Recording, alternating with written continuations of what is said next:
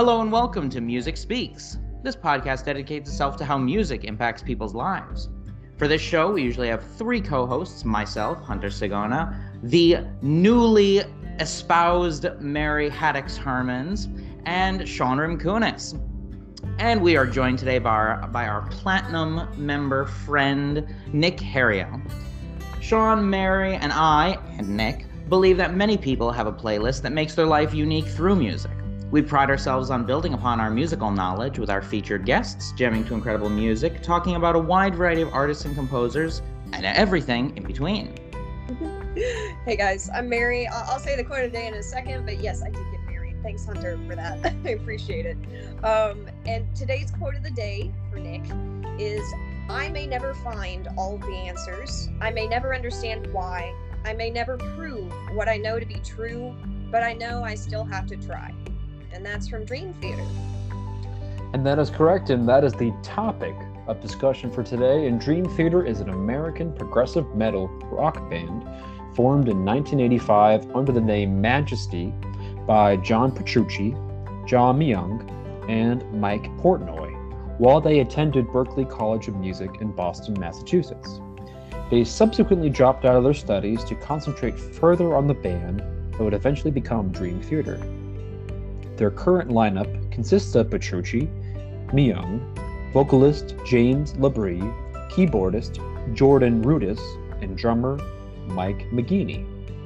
Over the various lineup changes, Petrucci and Myung have begun only two constant members. Portnoy remained with the band until 2010, when he left to pursue other musical endeavors, and he has since been replaced by Mangini. After a brief stint with Chris Collins, followed by Charlie DiMancini, who was dismissed from Dream Theater not long after the release of their first album, Labrie was hired as the band's singer in 1991. Dream Theater's first keyboardist, Kevin Moore, left the band after 3 albums and was replaced by Derek Sherinin in 1995 after a period of touring.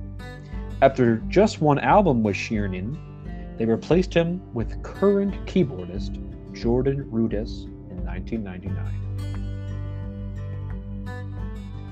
To date, Dream Theater has released 15 studio albums. The band's highest selling release is their second album, Images and Words.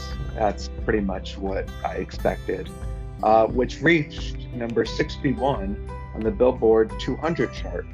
Both the albums Awake in 94 and 6 Degrees of Inner Turbulence 2002 also entered the charts at number 32 and 46 respectively, and received critical acclaim.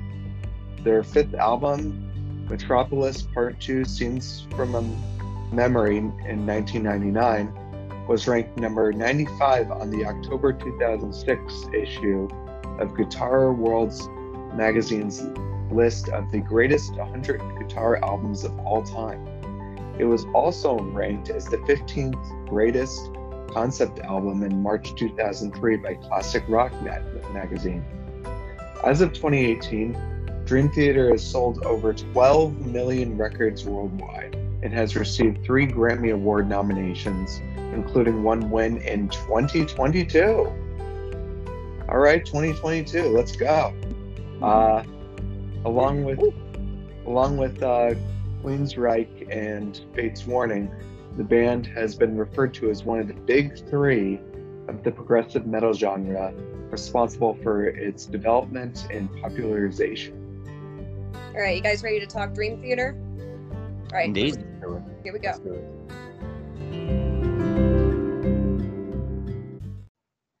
All right, if you're still here, thanks for staying after the break. We are going to talk a little more Dream Theater, and what we're going to do the second half, we're going to talk about the opening track and lead single to Dream Theater's 1992 album, Images and Words.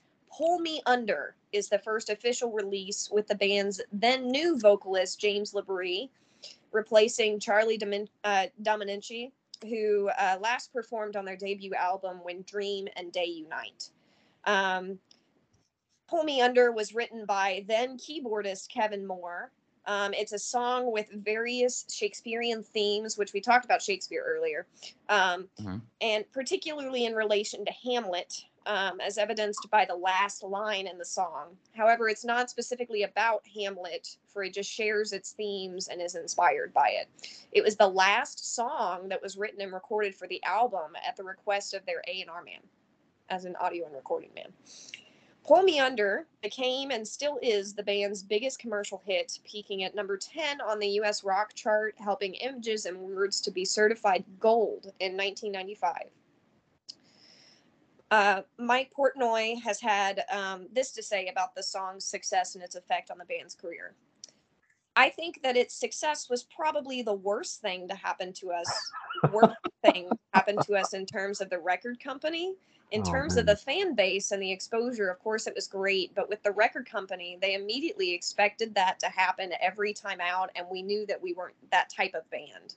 Oh, my God. You know what, though? You know who says that about, any song of theirs that gets popular? Every artist that's ever lived will say, everyone will say, oh, I damn it, I freaking hate that song, even though it's the one that got us on the map. Like, damn it, now I have to play this one forever. Yep. When I've got all this better stuff I've written since then. Yeah, I could imagine that's frustrating for an artist where, that's funny. That's something we never think. We've interviewed some artists, about their music, and we never thought to ask, like, their most popular song, do they dislike that song? Or maybe not dislike it, but have they come to resent it? I think Billy Joel came to resent a few of his songs. Really? That he wrote early on because doesn't he how hate much Piano Man? Yeah, he hates Piano Man. Yeah, I think that's pretty hilarious. I could see him listening to Piano Man and be like, why did I write this? God. Like, this is so, like, the way you would probably think now, like, in your mid to late 20s about, like, 14-year-old you and thinking, like, God, why did I say that? Or why did I do that? Right. That's probably how they think about their early stuff. It's like, what was I thinking? Oh, my God. It's so angsty. Yeah. Yeah. Just talking about our master of segues, Hunter Zagona, but we're going into angsty music. So let's talk about some angsty music. Y'all, I honestly think that the beginning of it really does set the scene really well. Like, you can just kind of visualize what's happening. Yeah. There are like demons and like dark creatures like running everywhere, all over the place. It's pretty cool. And what did I write? I said, it's really interesting too, it kind of had this like rustic old guitar sound that kind of like started the piece. And then as the piece went along, it then kind of moved. It kind of, in a way, it kind of like time traveled to the future and kind of played into some new electronic sounding guitars. I'm not sure if y'all kind of agree with me, disagree with me about it, but it felt older and then it kind of went new, but also kind of stayed old. So you had this kind of like not age gap, but you had this like generational gap of like sounding different guitars at the same time. I thought that was pretty cool. And I felt like when I was listening to it, it required some Haru dance moves. So Nick, the listeners won't be able to see you do the dance moves now. So if you like to perform them now, I will give you full audience to do so as of now. So go ahead. Help yourself. I might pass on this one. What I will say instead is I also like how this, the guitar and everything sort of blends with the keyboard. Yeah. And I like that interplay between the two around like the 1.5, 2 minute mark when everything starts to get going. I just love when that kind of instrumentation just collides. And I mean, obviously, like, this is a headbanger. Like, I'm not gonna lie, after that first minute and a half, it's that intro is a headbanger. It's It's great for workouts. I'll put it that way. But then obviously you get to Lost in the Sky. Right. So yeah, we can kind of move on to that portion. The vocal talents of Nick Cario, everybody. Yeah, There it's you go. no. Must be something. incredible.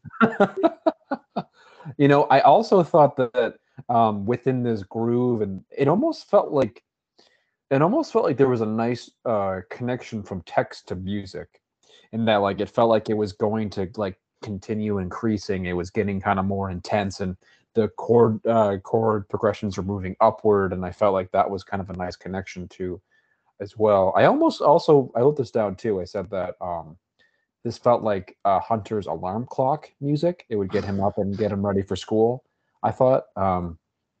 But just Especially when has a ton of bad students who's just like, the whole world is spinning inside me, and That's it's what not good. yeah. Not good. I wrote That is that what I lyric down because I almost felt like that was a really great capturing moment of music to text, where it kept kind of increasing. It was getting I think almost in a way like the connection to Octavarium of the momentum, the spinning, and the cyclical nature of kind of like feeling like you're stuck in a rut or something. I thought that was kind of like definitely prevalent or something like that, Mm-hmm. So also the title of Pull Me Under too, like the connection of getting kind of pulled out of that loop in a way. Yep. Or dragged back into the loop. Or dragged back into the loop. Yeah, Hunter. Mary, I felt like I've been kind of cutting you off a lot here. Tell me what you think about No. this. Tell me what you think about this song. You haven't cut me off at all, Sean. It's interesting to be like a floating head. Mm. So sure. I like to watch other floating heads. But no, so I have to take a step back and talk about the beginning because it makes sense as to why I like the rest of it. So we often don't recognize it, but setting the scene and this idea of like providing a basis, it's like cleaning the palette to come into and be able to accept and process what's about to happen. And so one thing that comes to mind is like when you listen to, I couldn't give you a specific example unless it's like My Chemical Romance something, but like songs that immediately start into exactly what they're doing and then they do it for 4 straight minutes and then they cut it off. That is more likely to be turned off on the radio or taken as more like white noise or background than something that starts with the curtains opening, or the movie never starts, almost no movie starts with the title coming up first. There's always some sort of material before it. And I think that one reason that Pull Me Under works so well is simply they're just time that they are willing to set that stage before they do it. And then of course they take that rustic nature that they're starting to churn and then they turn it into this new, oh my god, what's happening. So I really like Pull Me Under. I think that's the first thing that I ever heard from Dream Theater. But I appreciate it so much more than some of the metal that I listen to because they're willing to spin different plates in the same piece. Because they appreciate how to tell a story.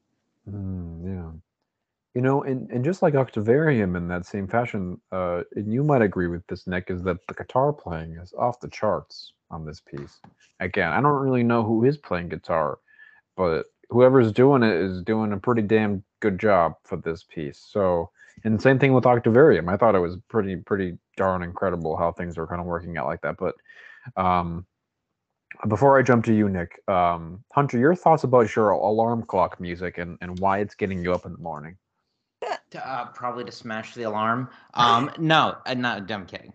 Mostly. Yeah. So I think, I can say that I didn't like this piece as much as I liked Octavarium, but I can appreciate basically everything that everyone else was saying in the sense that, world building in anything is necessary in order to ensure that the message is received.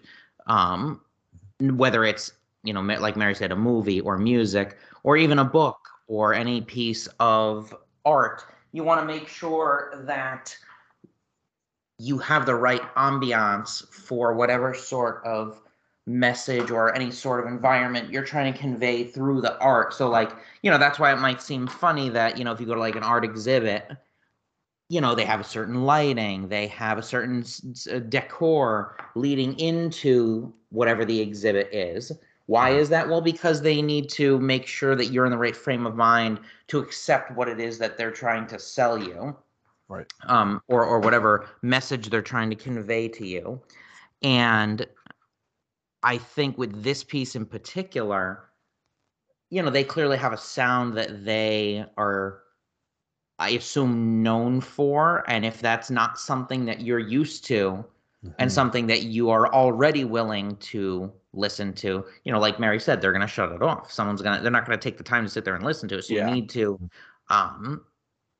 need to, I guess, bide your time, which is part of the art of building an album, right? I mean, when you build an album, particularly the beginning and the end have to be as solid as possible. You have to make sure that you enter the world and you exit the world in such a way that, leaves people satisfied. And so, okay, maybe you can get away with a more abrupt song if it's, say, third or fourth on the album, because you're immersed in it. You're already a part of it, and you're at the height of it. I don't know where this falls. What did it say? It was the last one written on the album. Is that what this was? Yeah. But I don't know if that's where it falls on the album. So I think it's first, right? I think Mary. Yeah, it's that, right? first. Is it? All right. So then, but it was written last. All right, so then it's even more crucial that it take its time and not jump right into it. It's funny, the first thing that comes to my mind, at like the 2-minute mark, the sound changes a little bit. It's really, I have no idea. I mean, I know why. It screams to me Power Rangers. I have no idea as to where that came from, but I heard it and I was like, yes, that's what it made me think of. Just, because the theme songs for that show in particular, often they pulled a lot from rock music at the time.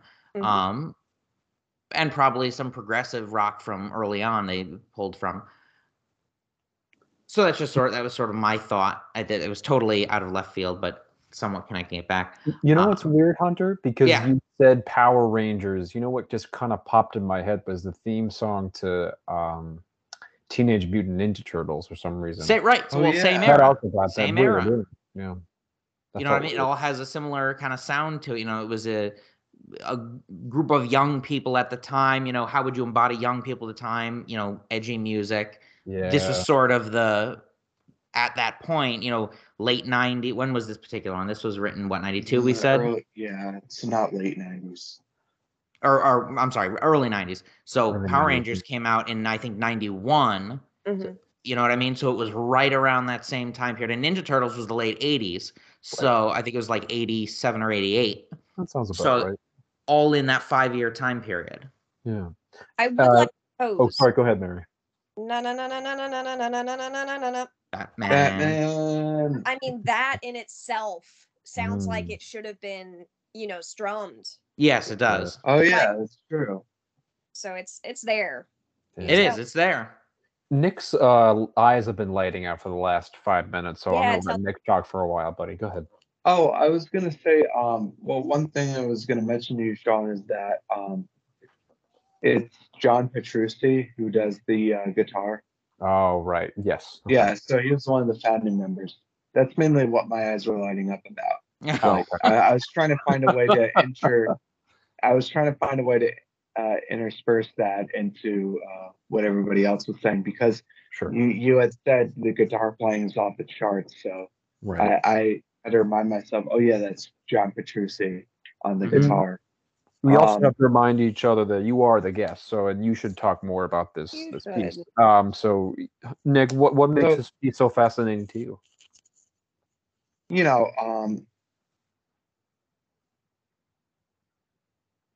I think one thing that I like about this piece is it's kind of a strange reference, but it's kind of how I feel about Superman the Ride at Six Flags, where I feel like it's just the right length in time, like in terms of it being like 8 minutes, which, for most artists, you would say an 8 minute song, like that's ridiculous. But for Dream Theater, that's kind of like a bit on the shorter side at times. Right. Mhm. Right. And yeah. so, obviously you've got the Mhm. um, Mhm. you've got the build up, then you've got the the pump, the head pumping guitar, Mhm. head bumping guitar, I should say. And it is at times a little bit like a roller coaster. If the roller coaster just kept going up and down and up and down, Mm. um, and it does like kind of like reach that 8 minute mark, and it's a good song for me to listen to, like Mhm. if I know I don't have a ton of attention span or my concentration is elsewhere. um like something like Octavarium, it's not that like I don't appreciate Octavarium, it's Mhm. that my mind will eventually wander, Mhm. like Right. especially when it's not at like the at that act 3 Sure. part of the song. It's easy for your mind to wander. With this song, it kind of really hooks you in pretty quickly, and like a roller coaster, it doesn't really let off until the end. Right. Mhm. And to kind of segue this, Mhm. and just like many roller coasters, when you get to the end, it's just kind of jerks and stops. Mm. I'm Ah, talking very nice. about, right? You know what I'm talking about. A Yeah. lot of coasters will just stop, Yeah. and like that, the song, you know, kind of stops. And having done a little bit more research into the song, what I found out is that this immediate stoppage of the song is kind of a reference to somebody suddenly dying, like passing away. Mm. Oh. Which kind of, but if you think about it, the song Pull Me Under, I'm Not Afraid, is kind of like a bit of a reference to like take me death. Like I'm not afraid, you know, to Of the die, end. of the end. Um, Mhm. and then, like it just kind of abruptly stops. Yeah. But I think I forget who it was, one of the band members, even said, oftentimes, unfortunately, sometimes you can see death coming a mile away, but oftentimes, you can see like death just suddenly happens and you're not prepared for it. And in a way, that's what the ending of the song kind of, is trying to represent. Right. Can Oh, I that's an add? interesting perspective. Sure. So, you're saying that, well, uh, sorry, brain That's things, okay. but where it just ends, we should at least quantify how it ends, because some Mm. Oh pieces that yeah. end like that, they end on a downbeat. Mhm. They end on a syncopated beat that's like Mhm. emphasized throughout the piece. There's some sort of order to it, but like I've listened to Pull Me Under so many times and I still can't really like, I mean, I could notate it and tell you literally what's there, but like I don't Yeah. know why they would cut it off like that other than something, akin to a person's death or something like that, because there is no control to that. I thought it would just transition to the next song. Isn't that what it's doing? On the Well, I haven't like listened to the full album, which I really should know that. You say that, Hmm. but it's still like, regardless, it is kind of like the way it stops. You can't just seamlessly transition to a next song. Like that's not, it's not really possible. Did you say this was written as a single as well as being part of the album, or is it It just was a from the album? single. It was a single. but it Just was yeah, it's the first song of the album, but it was written as the last. Right. So the only reason I was wondering was because if it was originally, or if it was at some point written as a single, then I would assume the end is intentional and not intended just to carry on to the next one, because a It single is is obviously meant to be listened as an individual piece, right? I mean, I would find it hard to believe if you would write a song that was intended to move on directly, that you would make it as abrupt as you would. There are definitely songs like that were not intended to be listened by themselves. They were intended to be listened as part of an album, which is again going back to the concept of like the art of album construction, which is sort of lost currently only because so many people are so used to releasing like EPs, which are often yeah, singles, or they're releasing just the singles off of an album. yep. And then the album's not compiled until much later when they finally even have other things written, because they might not have written other things yet. So I think that there definitely is some symbolic meaning to that end of it. Yeah, yeah, no, it was a single, so it was definitely intentional. Mm-hmm. Um, Yeah, anybody have, yeah, I was oh, just saying, go my ahead. only other comment to you, Nick, was, and it's more of a question for you. Why do you think of all this? Because they've had 15 albums, right? So why do you think this song is the one that became a staple for them out of those 15 albums?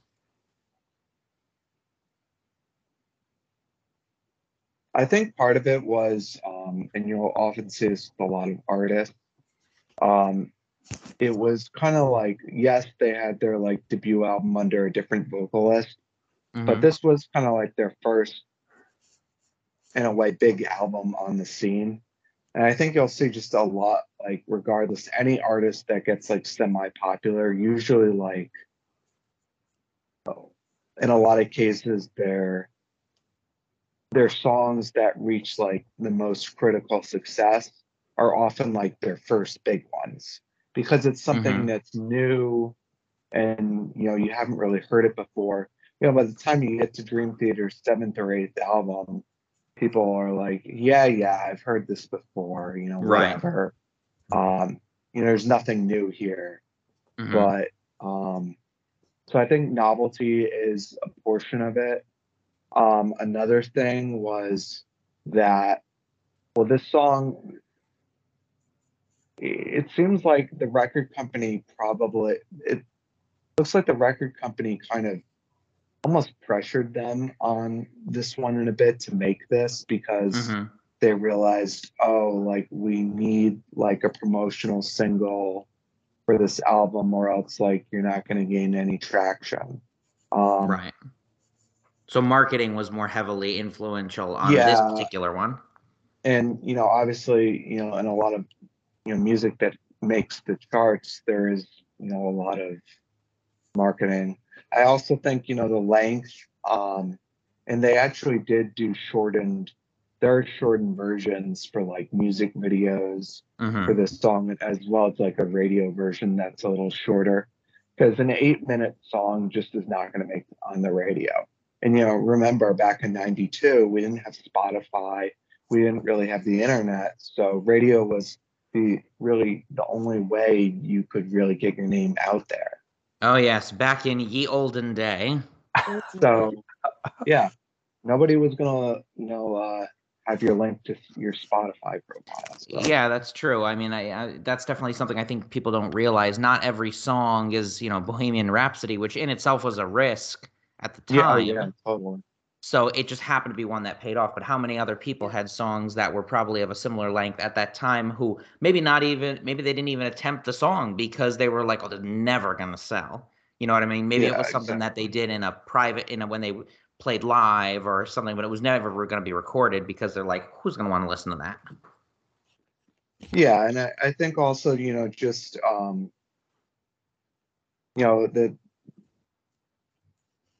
like I kind of said, it is kind of like a good length song. Mm-hmm. where, it captures people's attention without necessarily requiring them to think that much. I think a Yeah. lot of Dream Theater stuff requires you to be in a certain headspace to appreciate it. Yeah. I would say this is, it's not a simple song by any means.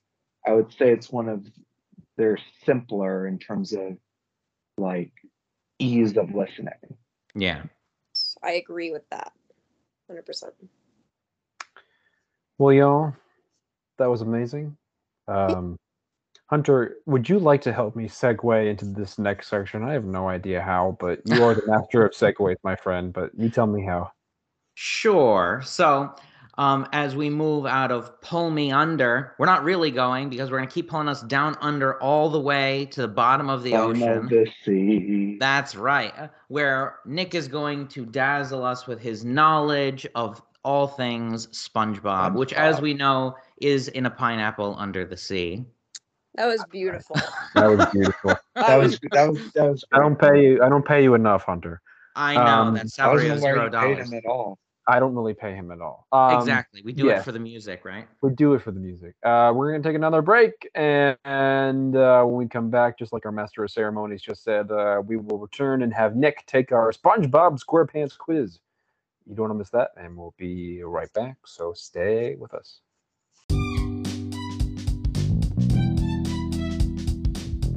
And we really want to thank Nick for being here and introducing our podcast to some really super cool progressive rock or metal, depending on your tastes, guys. And we also want to thank Dream Theater. 15 albums is a huge deal, and if we're going to talk about any of Dream Theater, we had to go Octavarium, right? So at least we got to talk about Pull Me Under a little bit as well. So, anyways. Any final thoughts? Talk to Hunter then. Okay. Any final thoughts, Hunter? No, just that I was pleasantly surprised by the piece. I mean, it's not something I would listen to, of my own volition, in my free time, but it's something that I didn't think I would enjoy as much as I did. I mean, that's kind of why I picked the piece, because it's pretty complex, and I figured I could get everybody's take on it, and in the process, learn some new things myself. Mm-hmm. You wanna go, Mary? What do you think? I'll Chime away. Well, I mean, I outroed a little bit. Dream Theater is super cool, but Octavarium is just a massive, giant thing, and you really can't get the whole experience until you've listened to it like 6 times. And truly, and I'll go back on this because I said it like 3 times on the cast, watching them do it is a completely different game. And I think especially as classical musicians, we don't talk enough about like live performances and what, and classical music live performances are not necessarily the same from an orchestral standpoint, because we're not doing anything, where we're moving. But, it is neat to watch, especially a band like Dream Theater, really get into what they're doing. And like the first 8 minutes are just watching the guy on keyboards. It's just too cool of an experience. For me, what's interesting is when I think about Dream Theater, it kind of reminds me of like those ads that's like Sunday, Sunday, Sunday in the Octagon, blah blah blah. But it kind of reminds me of that, but it's like it's exciting. I mean, like, yes, Hunter's totally right. This is out of our wheelhouse, but something that I think I said to Nick, something that we need to talk more about. Because yes, I mean, we talked about this a little in the podcast about how classical can meet rock, but what is the superficial glue that can really push them together? And we really talked about that on the show, so you're gonna have to go back and listen to that again. My name is Sean Ancunis. I'm Mary Haddix-Hermans. I'm Nick Ariel. And I'm Hunter Sagona, and we will see you next time. And remember to keep listening to what you love.